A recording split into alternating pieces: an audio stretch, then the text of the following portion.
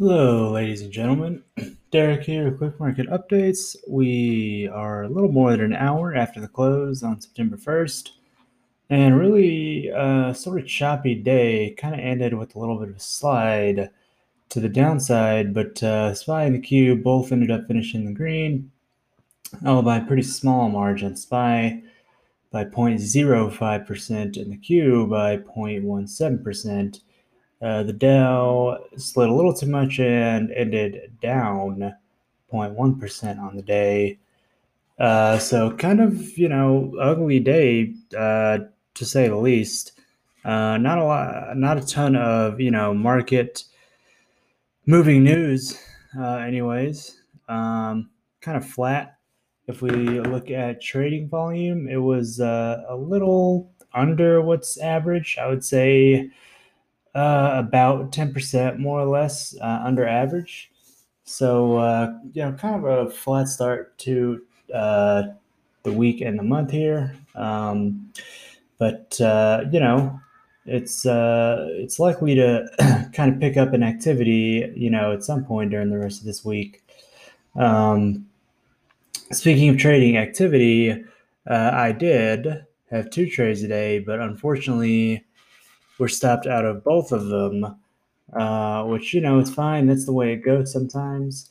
The first one that I took was Skills SKLZ. This thing has really kind of been on a ride to the downside since the last day of June.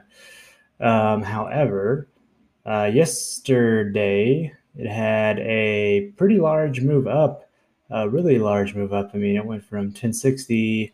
It finished today at 1180, which for $10.60 stock, $1.20. That's a huge move in one day, anyways. So when we couple that with the fact that it gapped up to start the day after ending the day sliding down a little bit, it looks pretty solid.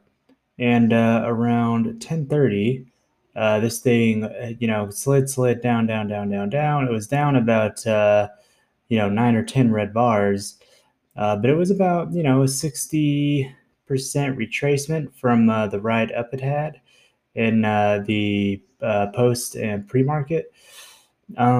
So we had a really great entry on it, but unfortunately, it just did not work. Ended up stopping me out. I got to about a little less than 1 hour on it before it quickly reversed course after that, which was unfortunate. But again, that's why I take stop losses, because if I didn't, definitely would have ended the day even lower, even more in the red, which we don't want to do. We want to control our losses as traders so we can live to fight another day. Second one I kind of called out this morning was Sava. It gapped down to start the day. However, it gapped down right into a pretty nice level of support.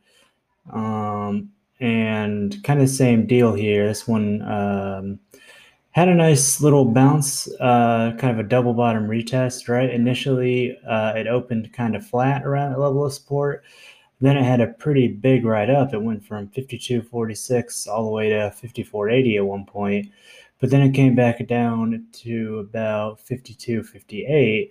So pretty close to that same area. Bought in there looking for that double bottom retest buy setup, but it unfortunately again did not work out and ended up just kind of sliding down a little bit over the next 30 minutes and then chopping down at that lower price for basically the rest of the day. So, down 2R on the day, which puts me at about break even on the week so far, which, is fine in the grand scheme of things, not a big deal. That's how it goes sometimes. I actually, I was reading a book as well by, it's more of an autobiography by Jesse Livermore, if you don't know who that is. He was potentially one of the greatest traders to ever play the game.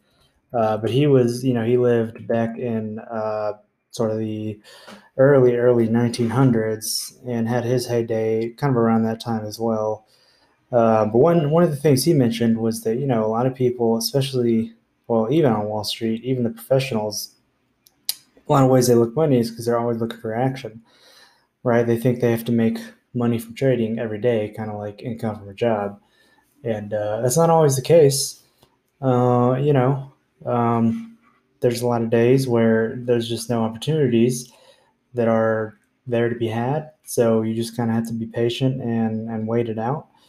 Um, so interesting little point there to think about. You don't always have to be there looking for action. You want to make sure that you're being wise with your trades instead of just going in because you think you have to make some money today. So interesting thought there. Um, if we look at the S&P sectors, we had real estate really crush it today, up 1.72%, followed by utilities at 1.3, and consumer staples and communications both finished around 0.5% up. The only ones that finished down were led by energy, down 1.5%, and then financials, materials, and industrials. Other than that, all the other sectors were in the green. So, again, pretty mixed bag today. Unfortunate that, we weren't able to pick out some winners because there were definitely some out there. But, that's the way it goes sometimes. We'll live to fight another day. So, let's look at Bitcoin actually in the crypto because now I think about it, Ethereum has had a huge run today. Got a big boost in volume a little after noon and just blew right through 3,600 all the way, got a few dollars short of 3,800. Right now it's sitting around 3,740. So a pretty big move for Ethereum. Bitcoin actually had a pretty good move itself, kind of around the same time, going all the way up from 47,600 to the peaked right above 49,000. Right now it's sitting at 48,400. And kind of like I said, I wasn't expecting it to get that close to 50K in one day, let alone 30 minutes. But that's the way crypto goes sometimes. It's very volatile and it could swing either way. So, if you were trading crypto today, right around noon, definitely had the potential to make some good money there. But overall, crypto market is looking pretty good over the past 24 hours. Everything seems to be pretty much in the green, which is, of course, nice to see. So, with that, that's going to just about do it for us today. Kind of a blah day, but it is what it is sometimes. Um, was able to, I guess, make some money off of VeChain, kind of riding up in the crypto market, and also index funds should come back in the green as well. So it's very important to diversify your income so that if one thing doesn't work out, you're still making money other ways. So, anyways, hopefully you came out ahead today in the green.